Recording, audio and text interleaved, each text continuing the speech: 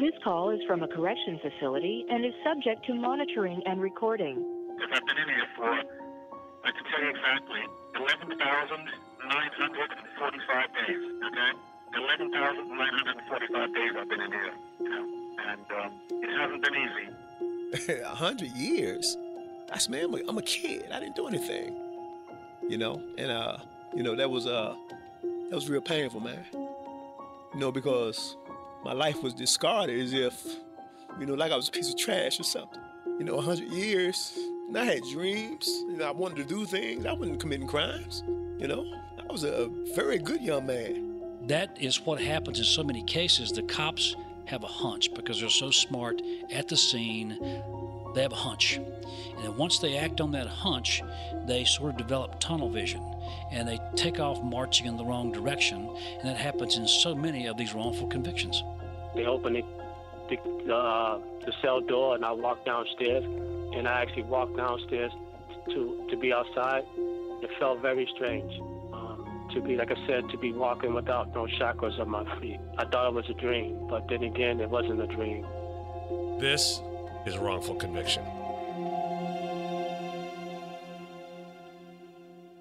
Xfinity has free premium networks for everyone this month, no matter what kind of entertainment you love. Addicted to true crime? Catch killer cases and more spine-tingling shows on A&E Crime Central. Crave adventure? Explore Asian action movies on Hi-Ya. Searching for something extreme? Check out skating, snowboarding, and more on Fuel TV Plus, the global home of action sports. And find crowd-pleasing bops on iHeartRadio's Hit Nation playlist. There's new free shows and movies to love every week. Say free this week in your Xfinity voice remote.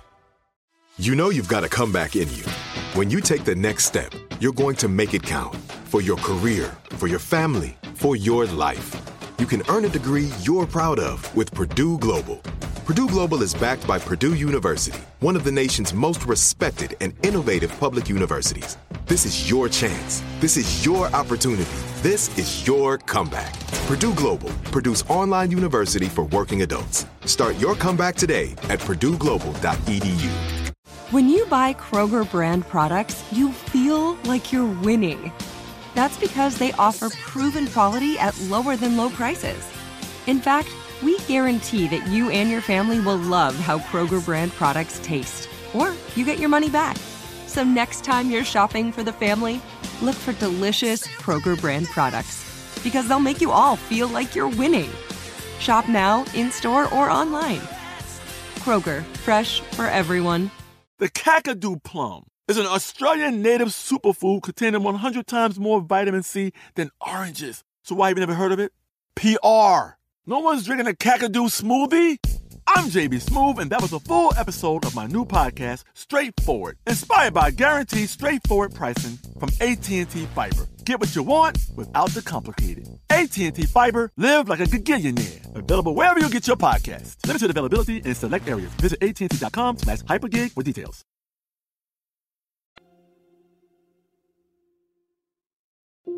Welcome back to Wrongful Conviction. My guest this week is Messiah Johnson. And Messiah, first of all, welcome to the show. Thanks for having me. It's a pleasure being here. So, Messiah, this case, and let's go back. It's a Virginia case. It is. You came from Norfolk? Yes. And this goes back to late 90s, right? Yes, it goes back to December 19th, 1997. The crime actually happened on December 5th, 1997. The 19th was the day of my arrest. This was an armed robbery of a hair salon in Norfolk in which nobody was hurt. That doesn't make it right. Don't get me wrong, I'm not in favor of armed robberies by any stretch of the imagination. But nonetheless, this is a robbery that you had nothing to do with. You had alibis. There was no physical evidence connecting you to it. And first of all, set the table for us here. How old were you at the time? What were you doing? And how was your life? I was 24 years old at the time.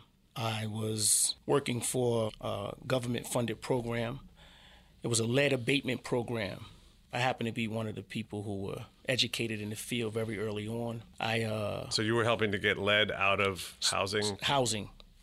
And I got a biochemical certificate from ODU in this field. And at the time of my arrest, I was actually writing a proposal to HUD Homes for like $5 million to kind of extend our licenses to other states and kind of setting myself up for my career in this field. And then, of course, this happened, and it kind of just obliterated everything that I had planned for my life. I'm sitting here with you now. We had dinner last night. Here you are in the blue suit, with a tie and looking the part of somebody who would be doing exactly what you described, like doing actually very good work, helping people. And, if people want to go to my Instagram, it's Jason Flom. You'll see pictures that I posted with Messiah, and you'll see what I mean.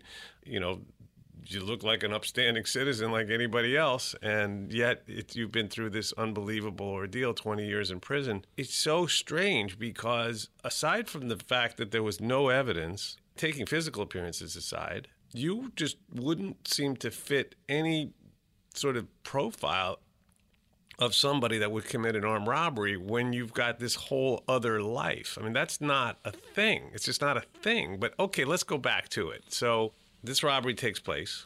Yes. And they're out, obviously, looking for suspects. And how did it end up that you even got on the radar? That's a good question, because I didn't really understand it until I actually went to trial in August the following year. I try to take you back to the day I was arrested on the 19th of December. It really was a typical day in the life of any young man my age, from where I'm from. Couple of friends hanging out. It was on a Friday. Early in the day, I had made arrangements to see a friend of mine, a lady friend of mine, later on in the night. But prior to that, another friend of mine, he and I decided to go up to shoot pool, converse with some other friends. And we were doing that, and it kind of got to the time where I was about to go to see this lady friend. And so I made a phone call while I was in the club. It was a little bit too noisy. She couldn't hear me. So I said, look, I'm going to step outside across the street and make this phone call so you can hear me, just to let her know I was on my way. And then he and I were going to part ways. And so as I was walking out of the club, it was several officers coming in. And the phone booth was directly across the street. We walked across the street. I didn't see any cops. So they must have been hiding around the building in the dark or something like that, because, as soon as I picked up the phone, everything about my life kind of changed in an instant, because all I could hear was screeching tires, flashing lights, and sirens. And in that moment, it was difficult to process what was happening. But from behind the lights, before my eyes really had a chance to adjust, you could really hear the demands of put your hands up. And so you don't really have time to process that, so I just complied, not really knowing what was going on. And I did so because, once my eyes were able to adjust, it was 3 or 4 guns in my face.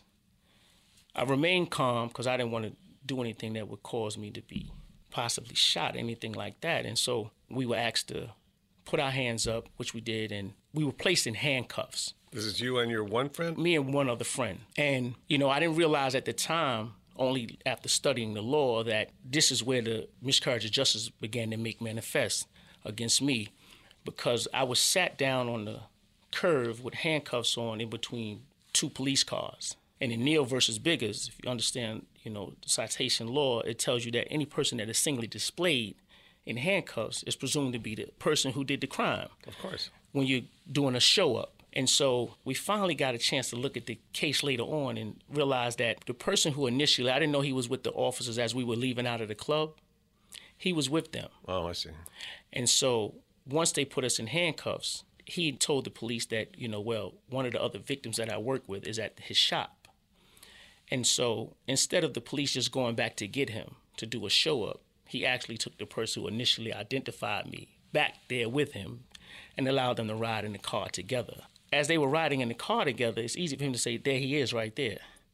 Right, so they could share the information. Exactly. And they had already seen you. Yeah, and we've seen this time and again. Of course, that's going to increase exponentially the percentage of people who are going to identify that suspect. We know from research, even when somebody sees a person in the defendant's box, just a normal person off the street who's now a juror, that 80% of people have a natural proclivity to think that that person must be guilty, because otherwise what would they be doing there? But then when you take that and then you add to it someone who's been a victim and a person in handcuffs, on the street with the police, it's almost like a fait accompli. Like, it would be strange for them not to identify you. They would have to be like, I don't know, it'd have to be something bizarre. Like, you'd have to be the wrong race or something. Anyway, there's a lot of factors that go to that. So at this point, did you realize how dire the situation was, or did you feel like they just made a mistake and I'm going to go home after this gets sorted out? No, prior to the show up, there was a moment where one of the officers, I was like, I'm a little confused, officer. What is this about? And he was cordial. Well, you're a suspect in a crime. And what crime could that have been? We've been here the majority of the night, the day and night, so what are you talking about? And he was like, well, I'll let the detectives share that with you when you go downtown. So they had already made a decision. It was a predetermined idea that I was going downtown regardless, even prior to the show up. At least that's what it seemed like to me. So now they take you downtown and they brought your friend. What was your friend's name? His name was Mondell. And so you and Mondell both got taken downtown? We did. Interrogated separately, I assume? Of course, it's the whole, we're going to put him in this very cold cell. And those of us who have been locked up, you always know, you always put in a very ice cold cell. And it's so cold that you're in a fetal position just to keep warm. And so I've studied a lot of cases, and I can always see why people really just want to just get away from the police station. And they just kind of just say, I did it just to get away from the circumstances. Because it's a process. It's very harsh on a person when you're in that very cold cell, and then they bring you out. And they held you in this freezing cell for how long? Do you know? A few hours. Wow. Then you go in to be interrogated. But yes. But you never confessed. I didn't have any knowledge of what they were talking about. Right. But we know that a lot of people do confess in those circumstances, as you just said, just to go home, even if they don't know what they're talking about. Yes. But you did not. No. They brought me out after that and began the good cop, bad cop thing. And the first thing I said was, look, before you ask me any questions, I want to make a phone call to an attorney. I'm a practitioner of Islam, and I'm righteous and I'm civilized. So whatever you accuse me of, you have the wrong person.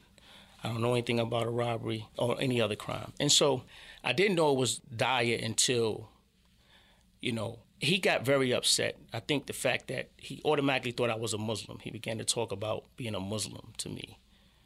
And that's not what I am. I was a practitioner of Islam. My culture is the 5% nation of gods and earths. And I didn't really want to get into a dialogue with him about that. But then he said, well, you don't have to talk to me. You're going to end up with 50 felonies. And then that's when it kind of began to, I tensed up. I was, concerned then. I said, what do you mean? He said, yeah, we're going to be typing up about 50 felonies against you. And in the state of Virginia, that's one of the states that can stack charges. So for every individual robbery, I got an abduction charge, a firearm for the abduction, and a firearm for the robbery. So I ended up with 43 felonies, most of them carrying life sentences. Based on the one crime that they suspected you of doing. Exactly. Wow. I don't even know what to say about that. I turned a 1 into 43. That math is just as fuzzy as could be. So how long were you interrogated for? The records show that I was brought out to be interrogated, and I said that I didn't know anything, and then I was taken right back to my cell, which is not the truth. You would have to look at the time frame, from the time I was down at the police operations center until the time I was actually taken to the jail, which was about 7 to 8 hours. And so I was taken out of that cell on 3 different occasions to the interrogation room. Did you get your phone call?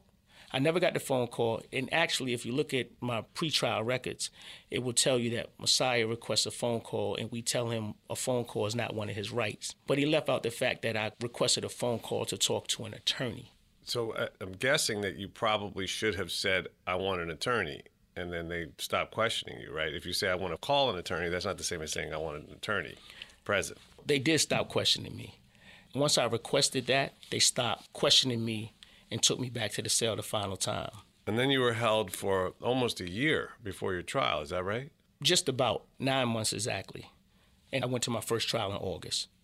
And tell me about that, because you didn't have a court-appointed attorney. I did initially, which was the foundation of the injustice once I got into the courtroom. I had an attorney by the name of Andrew Sabak. And during preliminary hearing in the cells, it's very packed. Everybody's waiting to go for their hearing. And so several lawyers are coming, talking. He comes in to speak to me, and, the first thing he says was, my name is Andrew Sabak, so forth and so on. He said, now look, what can you tell me about this crime? Which was perplexing to me. And I was like, look, I don't know anything about this crime. I'm not guilty of it.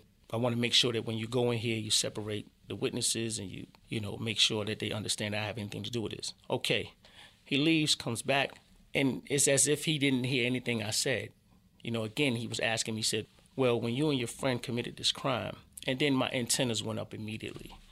What are you talking about? I just told you I didn't have anything to do with this crime. And so this man actually went into this courtroom without a stenographer, which was one of my first requests because I figured that something was wrong. And when I walked in the courtroom, there was no stenographer. So my initial reaction to him was, where's the stenographer? And this guy told me, well, it's too late to get one now. We're already in here. And so I was frustrated, and I was speaking kind of loud, and the deputy was saying, look, you have to keep it down. The court is going to be in session. So I said, okay. He separated the witnesses. These witnesses described two different people.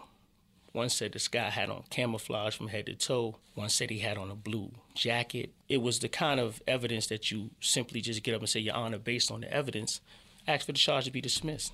But at the end of everything, he simply said, that's all I have, Your Honor. The courtroom was dumbfounded. The judge had to look over top of his glasses and say, that's it? And he said, other than the fact that we asked for a bond. Obviously, now you're extremely knowledgeable about the law, but at the time, you weren't, I'm assuming, right? No, I wasn't knowledgeable of the law, but you know when you're being wronged. What was your reaction? Did you, elbow him? Yo? I actually did. And the deputy had to step in again and say, look, you have to relax. I'm saying to him, what are you doing, man? What happened? And so I didn't want to put up a fuss in the courtroom. I knew that the judge knew that something was wrong, but I made a phone call to him when I got back to the jail. We got on the phone. I said, look, what did you do to me in courtroom today, man? You didn't have a stenographer. I said, are you working with the Commonwealth or something? And, he said, there's other people that feel like you may have committed this crime. And so my suggestion to you is if you don't want me on your case, I would suggest you get me off. And that basically told me that he was somehow working with the police department or the Commonwealth attorney. And we found out years later that he was actually disbarred because he was dealing with a mental deficiency. Wow. And so when I went to court to get him off of my case, the judge gave me a 5-minute speech in the transcripts about how this was a good attorney. And I said, Your Honor, he told me he was working with the Commonwealth in so many words. And then he asked the attorney, what do you say to this man who's accusing you of working with the Commonwealth? He said, well, am I getting a check from the Commonwealth? And the judge said, that's not what I'm asking you. He asked to speak to him in his chambers and removed him off my case. It was then that I hired an attorney. But at this point, this was still part of the initial phase, or had you already been convicted? No, this was preliminary hearing. So now we're dealing with an attorney who is mentally impaired.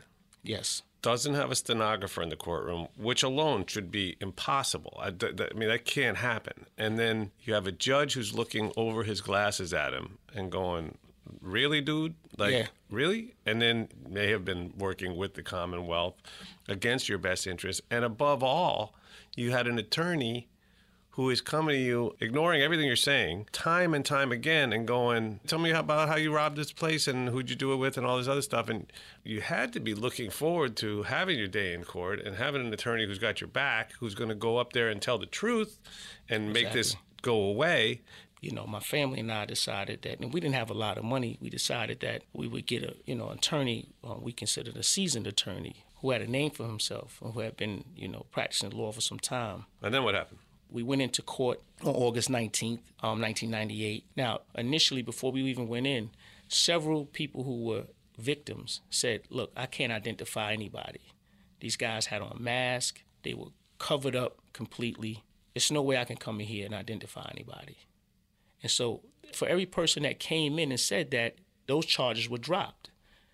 And then we went through the trial, and one of the things that he asked when one of the witnesses got on stand was, did you see any photographs? And the witnesses said, yes. A detective came by my place of residence and showed me some photographs. He said, well, how many photographs did you see? He said, she said, I saw a book of about 60 photographs where I picked out a person that I thought may have been the person. And then my lawyer immediately asked for a mistrial because we hadn't seen any photographs. And the Commonwealth claimed she didn't know anything about it. And so the next day, the mistrial was granted. And I really didn't want the mistrial. I wanted to go through with this trial because I felt like I had a jury of my peers.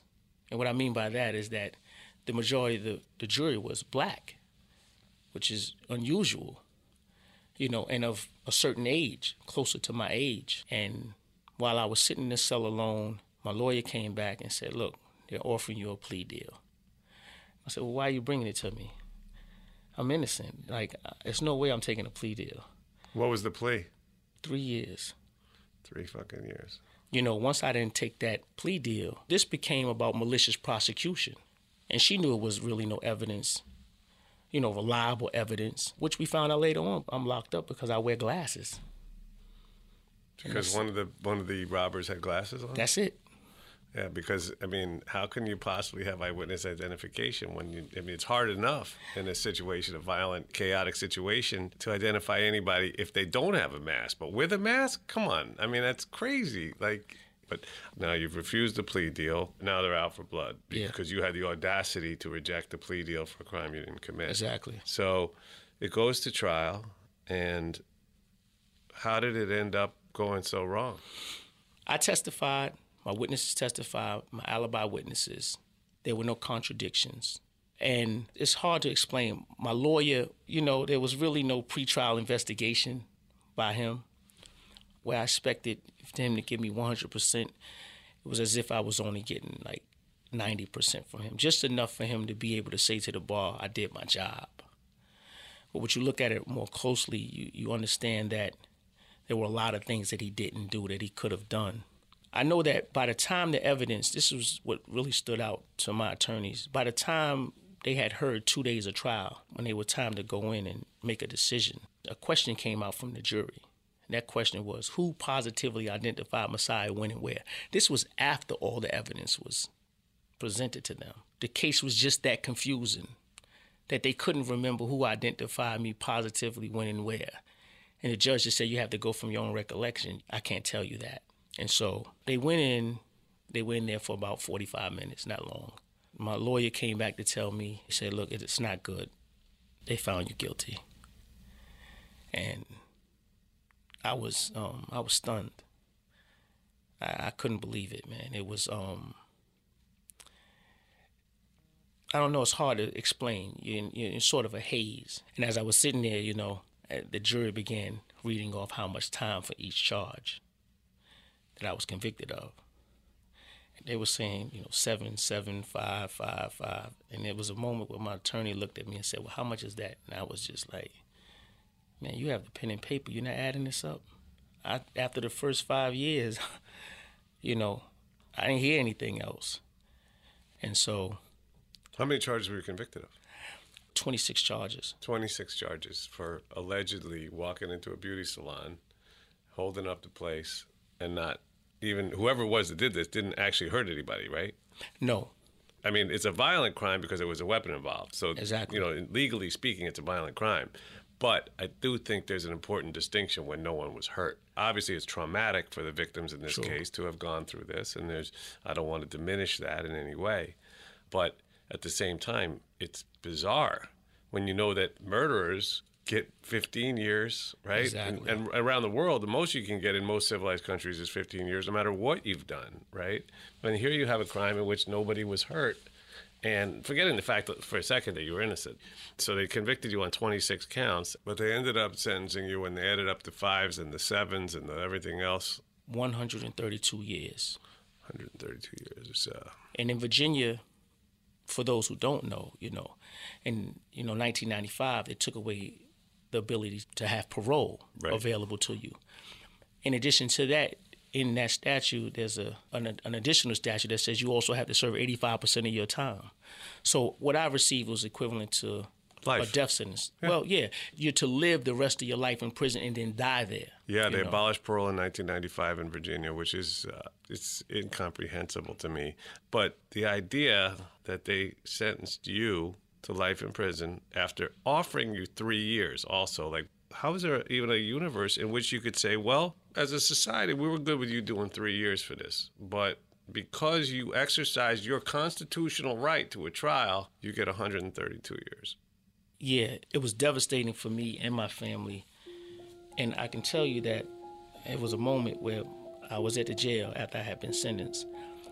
And my oldest daughter, who was about 7 at the time, she came to see me.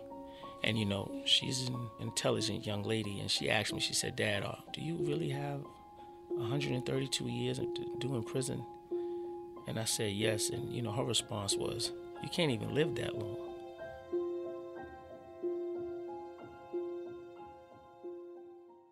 Xfinity has free premium networks for everyone this month, no matter what kind of entertainment you love. Addicted to true crime? Catch killer cases and more spine-tingling shows on A&E Crime Central. Crave adventure? Explore Asian action movies on Hi-Ya. Searching for something extreme? Check out skating, snowboarding, and more on Fuel TV Plus, the global home of action sports. And find crowd-pleasing bops on iHeartRadio's Hit Nation playlist. There's new free shows and movies to love every week. Say free this week in your Xfinity voice remote. Trinity School of Natural Health can help you be part of the fast-growing health and wellness industry. With an education that empowers communities, Trinity grads can change lives by applying natural health principles and techniques in holistic practices or stores selling nourishing health products.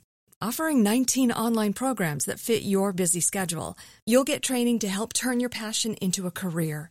Enroll today at trinityschool.org. That's trinityschool.org. Hey girlfriends, it's me, Carol Fisher. I'm so excited to tell you about the brand new series of The Girlfriends. In season 1, we told you about the murder of Gail Katz at the hands of my ex-boyfriend Bob. At one point, a woman's torso washed up on Staten Island and was misidentified as Gail. She spent 9 years in Gail's grave, and then she just disappeared. It's almost like it's become this moral obligation to find her. And that's what we're going to do. Find this missing girlfriend and tell her story. With the help of some of your favorite girlfriends from season 1, like my producer, Anna. Oh my God. My friend, Dr. Mindy Shapiro. Hi, it's Dr. Shapiro, and I'd like to speak with the Deputy Medical Examiner. And of course, Gail's sister, Elaine Katz. Having no closure, it kills you. Join us as we try to solve a 35-year-old cold case. It's not going to be easy, but it's going to be one hell of a ride. What? I can't believe this. Listen to season 2 of The Girlfriends, Our Lost Sister on the iHeartRadio app, Apple Podcasts, or wherever you get your podcasts. Today I'm going to give you some straightforward advice on how to deal with naughty kids. How about instead of timeouts, time-ins? Time for you to start paying some bills. I'm JB Smoove, and that was a full episode of my new podcast, Straightforward, inspired by guaranteed straightforward pricing from AT&T Fiber. Get what you want without the complicated. AT&T Fiber, live like a gigillionaire. Available wherever you get your podcast. Limited availability in select areas. Visit AT&T.com/hypergig for details. There was a moment, which was really important to me while I was being sentenced. I didn't drop my head, but I think one of my family friends must have noticed that maybe I was about to. She actually stood up in court, and said, look, hold your head up. We're not going to give up. And it was in that moment, that very early for me, in that moment that I realized that I was going to have to continue fighting. And so after that, I just knew it was time for me to get back to business of fighting for my freedom. When you get in prison, when you really understand that they've decided that they want to take your life, because everything about my life changed. The way I walk, talk, everything, the movements, how long I could be on the phone, who I can call, what kind of foods to eat, what kind of medical care. Everything changed completely. And so I decided that I didn't want that to be my life. And so what I did was I looked at the contrast to myself in prison. And the contrast is most of us who are doing time with that, has that amount, have fallen to despair and given up, because Virginia has made it extremely difficult for you to get out of prison once you're in prison. Everything is contingent on newly discovered evidence. Well, a lot of people are not aware the Anti-Terrorism Effective Death Penalty Act, I speak about this all the time, that Bill Clinton enacted, basically is telling you that once your direct appeal is over, where you have representation, that you are required to file a habeas corpus within a year. So you're expected, a law student, how long does it take that person to graduate? 8 years? Well, including college, yeah, it's 7, whatever it is. 7 or whatever. you're required to have that knowledge and represent yourself pro se with inadequate information and materials. And if you don't, then after that year, you're judicially barred from ever being able to present legitimate claims, your constitutional rights being violated. It's just ridiculous. The idea that we would want to keep anybody in prison one day after we find out that they're innocent, regardless of whatever procedural, it's nuts, right? And the fact that we want to deny somebody like yourself the opportunity to present newly discovered evidence is completely illogical too. And you really said it best. I mean, when you talk about the idea that, yeah, you're right. You're given a year for a lot of people who hadn't been to college to learn everything you would have learned in college plus law school. Not everything, but all the most important things that are going to help you in your defense. Then figure out how to file these papers and find the evidence that's been hidden from you in the first place that would have been much easier to find in the original trial, and then file it. And then it's much harder for a pro se motion to succeed than a motion that's filed by an attorney in the free world. So it's really a shame that law has prevented so many other people from getting out that deserve to get out. I will say this. I know I hear the terminology mass incarceration quite often, but with this law, and especially with the laws in the state of Virginia, this is more along the lines of judicial genocide. This is not mass incarceration. You're talking about taking away generations of individuals and never giving them a second chance back out in society. And it's targeted with disenfranchised, mainly blacks and Latinos. Yeah, they make it easy to get in and really hard to get out. I mean, almost impossible. Well, fortunately, I began to study the law. I did a lot of research on my own case. And, when I combed through the transcripts just to see how many, because I could remember all these contradictions, I ended up with 9 pages of conflicting testimony. It was just mind-blowing to me. It was one of the things I presented to the Innocent Project and to other organizations. I did a lot of research and I painted a very clear picture of my innocence with all the research I had done, and began presenting it. And I was turned down by quite a few post-conviction organizations. And then the Innocence Projects began to materialize. And we're talking about University of Virginia Innocence Project, who do incredible work. They do. Yeah, and I've been down there, and I know the people there, and I encourage anyone listening to support them. You can just Google University of Virginia Innocence Project. It's a great organization. You'll hear more about that. One of the people that I had the pleasure of speaking to was Deirdre Enright. And I'm smiling now because I think about the first time I met Deirdre Enright. And she and I had a conversation. And even though we were having a conversation about my case, it was a personal conversation too, about character and family and, just how much loss I had endured. And so... How many years had you been in by this point? 14, 15 years. And Deirdre is the director, right? She is director of the Innocent Project at UVA School of Law and runs the pro bono clinic. So for you, that's when things started to take a turn in the right direction. It did. She understood immediately once I presented those things to her, and she's impeccable in her investigation skills. She knew exactly how she wanted to, go about getting the necessary information. Her and her students went out. They utilized the Freedom of Information Act and found out that this guy had committed all these robberies around the same time that I was arrested. And this is what led them to the person who actually committed the crime. They went to see him, and he basically, 5 minutes into the conversation, he was like, "I know why you're here." They mentioned that, this beauty salon got robbed, and he basically said, "Look, I know what you want. I'm the person who did this." He just said he didn't know that anybody was actually locked up for the crime, and had spoke to his spiritual advisors and family members, and, he wanted to just come clean about it. Yeah, and it's amazing. It's really dramatic because they went to see him and they were only given 25 minutes to talk to him. That's correct. And in those 25 minutes, they had to somehow or other earn his trust and get him to confess to a crime that you were in prison for. And they did. And then from there, we began to build a case. Not forward. We started from the back. Once we got the confession in Virginia, you don't take it directly to the Commonwealth, because then they're going to go to all the witnesses involved. Everybody want to say, look, this guy is trying to say that he didn't have anything to do with it. They're going to get affidavits from those people, but we did that.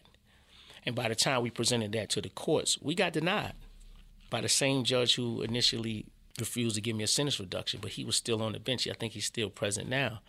Because of Virginia law, after that year, you're not allowed to file a habeas corpus, second or successive habeas corpus. So he denied us. And so McAuliffe was in office at the time. Right, and this gets to a really interesting part of the story, too, because Governor McAuliffe, who I've become very friendly with, to his credit, he had this sense of outrage when I was talking to him about these crazy sentences that Virginia was handing out to people. You know, we talked about Travion Blount, and we talked about Lenny Singleton, and we talked about some of these other people that were doing these literally like mind-blowing sentences, and you were certainly one of them. I mean, like, your sentence is so nuts, and he fortunately was in a position to do something about it. So how did that come down? So to me, he was a very forward-thinking governor. And he had made public comments about how far behind Virginia was compared to other states in the criminal justice system. And so we as a whole thought that it was best for us to put together a petition for clemency while he was in office before he left. And so we did that. And that's basically like buying a lottery ticket. It is. It is. I say that all the time. It is very difficult because they usually deal with those things after you've exhausted all your remedies.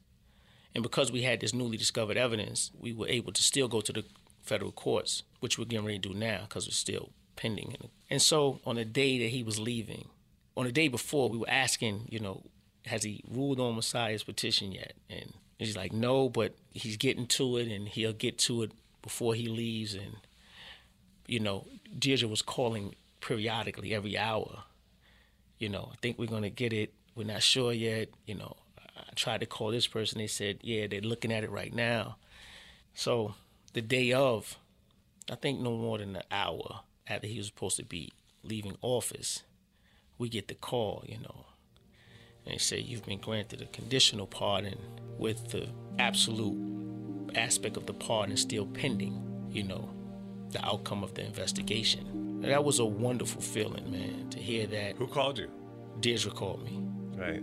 We were just elated. We were overjoyed. When you say we, you and Deirdre and... The whole team, everybody. You know, Deirdre Enright and Jennifer Givens, who was another attorney there, also a director, they had been coming to the prison regularly and calling for me. They assisted me and aided me in ways, you know, and anybody who was represented by them will tell you they go above and beyond with their representation in helping you not only with the legal aspect, but personal things that you be going through in prison. It's rare you see somebody who does that, you know, with all the way pro se throughout, you know, but this was a collective effort of all of us.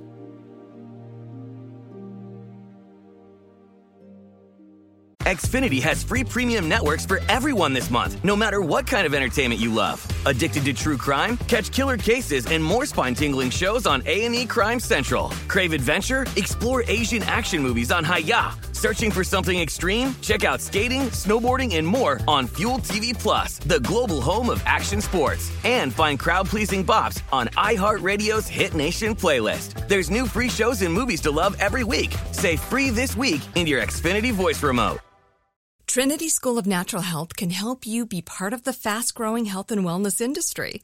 With an education that empowers communities, Trinity grads can change lives by applying natural health principles and techniques in holistic practices or stores selling nourishing health products. Offering 19 online programs that fit your busy schedule, you'll get training to help turn your passion into a career. Enroll today at trinityschool.org. That's trinityschool.org. Hey girlfriends, it's me, Carol Fisher. I'm so excited to tell you about the brand new series of The Girlfriends. In season 1, we told you about the murder of Gail Katz at the hands of my ex-boyfriend Bob. At one point, a woman's torso washed up on Staten Island and was misidentified as Gail. She spent 9 years in Gail's grave, and then she just disappeared. It's almost like it's become this moral obligation to find her. And that's what we're going to do. Find this missing girlfriend and tell her story. With the help of some of your favorite girlfriends from season 1, like my producer, Anna. Oh my God. My friend, Dr. Mindy Shapiro. Hi, it's Dr. Shapiro, and I'd like to speak with the Deputy Medical Examiner. And of course, Gail's sister, Elaine Katz. Having no closure, it kills you. Join us as we try to solve a 35-year-old cold case. It's not going to be easy, but it's going to be one hell of a ride. What? I can't believe this. Listen to season 2 of The Girlfriends, Our Lost Sister on the iHeartRadio app, Apple Podcasts, or wherever you get your podcasts. Today I'm going to give you some straightforward advice on how to deal with naughty kids. How about instead of timeouts, time-ins? Time for you to start paying some bills. I'm JB Smoove, and that was a full episode of my new podcast, Straightforward, inspired by guaranteed straightforward pricing from AT&T Fiber. Get what you want without the complicated. AT&T Fiber, live like a gigillionaire. Available wherever you get your podcasts. Limited availability in select areas. Visit AT&T.com/hypergig for details.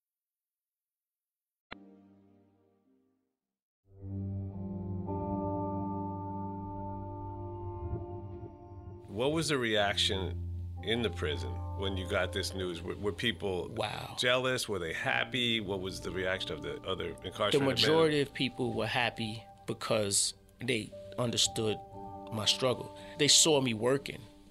There's two different types of people in prison, those who working to get out and those who's just waiting for something to happen. And while I was in prison, I helped a lot of people along the way. Deirdre Enright and Jennifer Givers will tell you I've read people's cases. I've read multiple cases. I've done research myself and helped them with their cases, filed motions for them. But I've also introduced them to Deirdre Enright and Jennifer Givens. And so those people and a lot of people, I made quite a few friends. You can imagine after 20 years, you make some friends.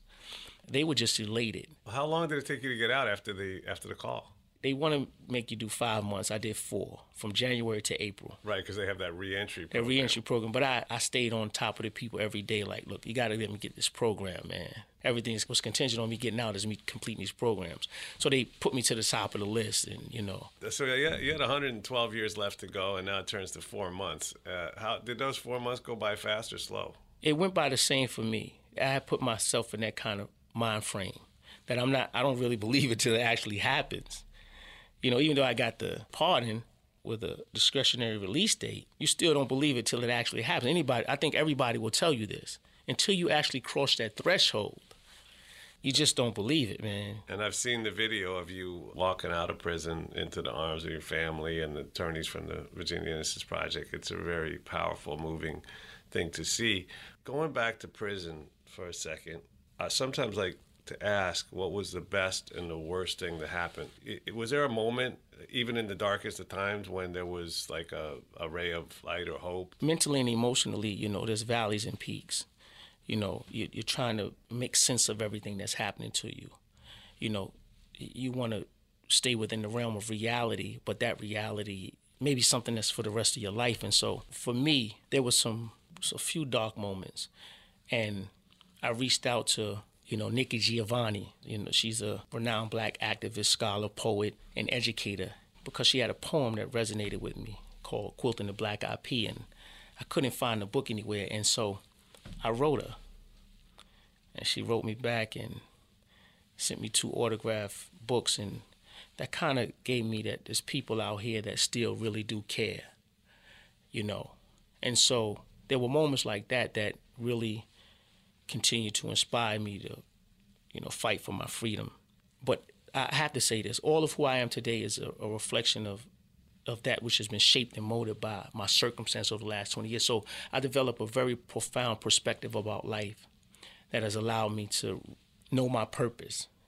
And within that purpose, it's really about helping others.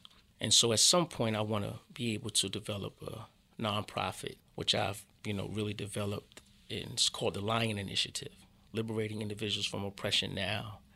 And it will have several programs in there, one about educating the community about laws and how they can affect change through their legislators, people who are supposed to represent them. But I learned that a lot of elders in the communities, they don't have the education. They want to be educated about the law and how they can effectively make change. And so that and incarceration prevention with the youth, and investigative practices for those who are in prison who don't have the money and can't find the resources, because everything in Virginia is based on post-conviction investigation.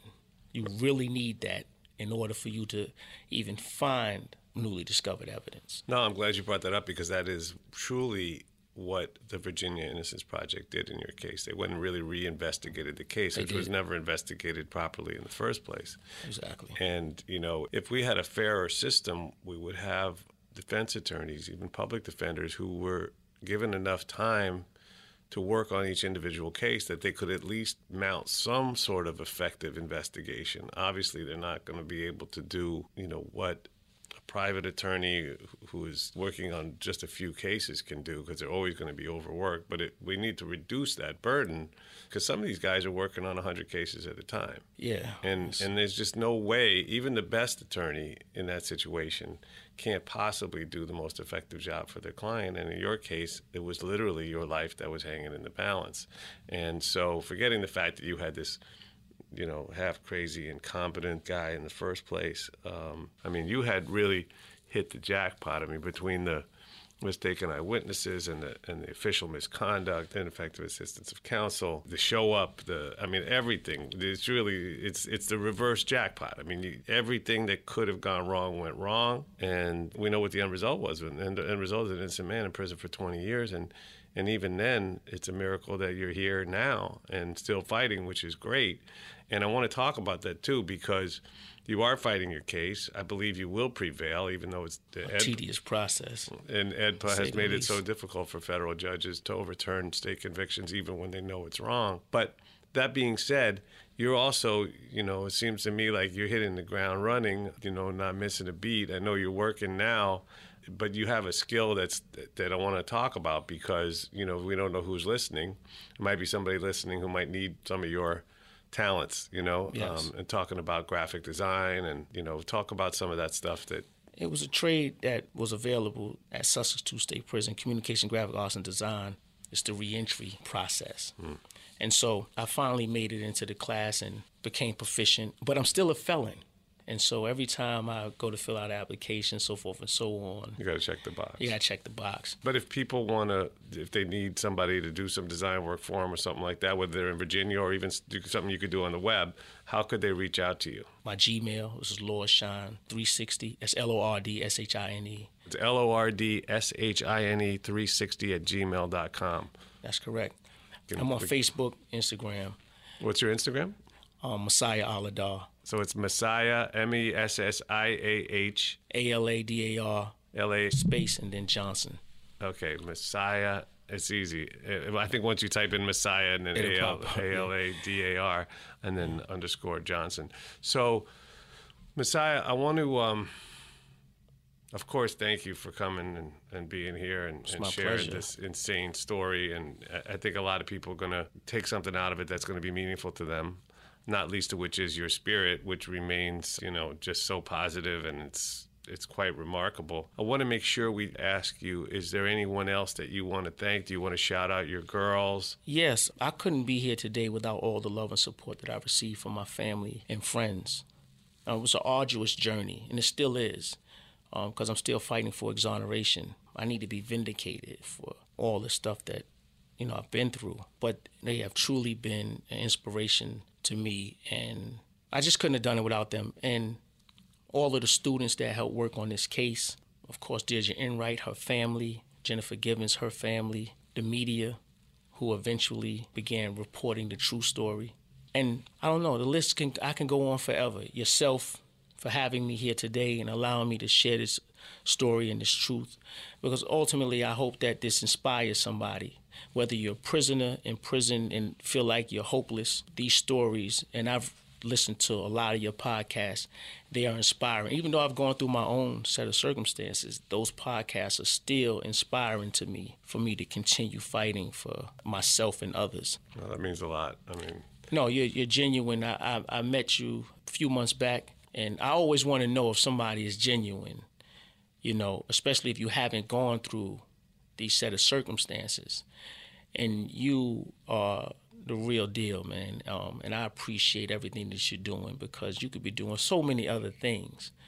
But to have somebody at some point inspire you, and then for you to take on this cause, man, is truly important, man, for society. And I'm with you, man. Well, thank you, man. That means a lot. And now, after I collect myself, I want to honor our tradition here at Wrongful Conviction. And our listeners know this is the part of the show where I get to basically sign off. But before I do that, and what I mean by that, I don't mean sign off, so don't tune out because it's the best part of the show. But I want to, of course, thank you again, Messiah Johnson, for coming in and sharing your story with us. I want to apologize to you for what society, America, Virginia, put you through. But I know the best is yet to come for you, and I'm looking forward to a friendship and watching you, succeed beyond everybody's wildest expectations. So I get to turn my microphone off and leave yours on for any closing thoughts that you have. I don't know if you know Melvin Van Peebles, Mario Van Peebles' father. Well, he said he had a friend that had 3 partners. They all went out to a club one day, and all 3 of them got locked up. 2 of them got out on bail, went home. His friend got out the next day, and by the time he got there, his friends had split up his property in his house, as if he was never coming back. And he said this is basically the mentality of society about prisoners. And so you have to know that that mentality won't bring about a change. You have to know that these laws can affect you either directly or indirectly in some form or fashion if you're not involved. I hope that me coming here today, like I said, inspires others to continue fighting for themselves and others. It is truly a necessity that we begin to educate ourselves. So my plea to everybody is begin educating yourself, begin, getting behind these causes of criminal justice reform so we can bring about a true balance back in society. Thank you for listening. This has been an amazing experience for me, and I hope for you too. We'll see you next week on Wrongful Conviction.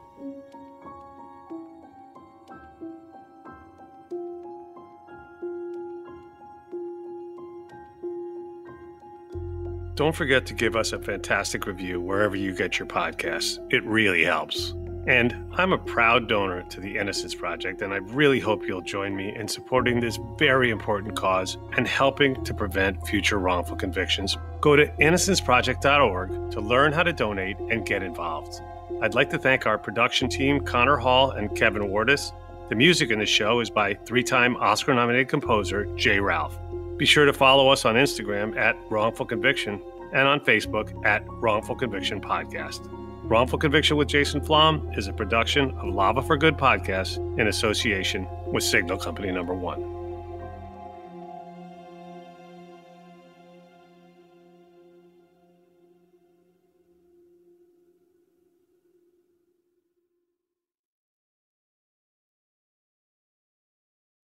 Xfinity has free premium networks for everyone this month, no matter what kind of entertainment you love. Addicted to true crime? Catch killer cases and more spine-tingling shows on A&E Crime Central. Crave adventure? Explore Asian action movies on Hi-Ya. Searching for something extreme? Check out skating, snowboarding, and more on Fuel TV Plus, the global home of action sports. And find crowd-pleasing bops on iHeartRadio's Hit Nation playlist. There's new free shows and movies to love every week. Say free this week in your Xfinity voice remote. Trinity School of Natural Health can help you be part of the fast-growing health and wellness industry. With an education that empowers communities, Trinity grads can change lives by applying natural health principles and techniques in holistic practices or stores selling nourishing health products. Offering 19 online programs that fit your busy schedule, you'll get training to help turn your passion into a career. Enroll today at trinityschool.org. That's trinityschool.org. Hey girlfriends, it's me, Carol Fisher, back with another season of the global #1 podcast, The Girlfriends. Last time, we investigated the murder of Gail Katz. This time, we're uncovering the identity of the woman who was buried in Gail's grave for a decade before she disappeared. Join me and the rest of the club as we tell her story. Listen to Season 2 of The Girlfriends, Our Lost Sister on the iHeartRadio app, Apple Podcasts, or wherever you get your podcasts. Get emotional with me, Radhi Devlukia, in my new podcast, A Really Good Cry. We're going to be talking with some of my best friends. I didn't know we were going to go there on this. honest because this is people that I admire. When we say listen to your body, really tune into what's going on. Authors of books that have changed my life. Now you're talking about sympathy, which is different than empathy, right? Never forget, it's okay to cry as long as you make it a really good one. Listen to A Really Good Cry with Radhi Devlukia on the iHeartRadio app, Apple Podcasts, or wherever you get your podcasts.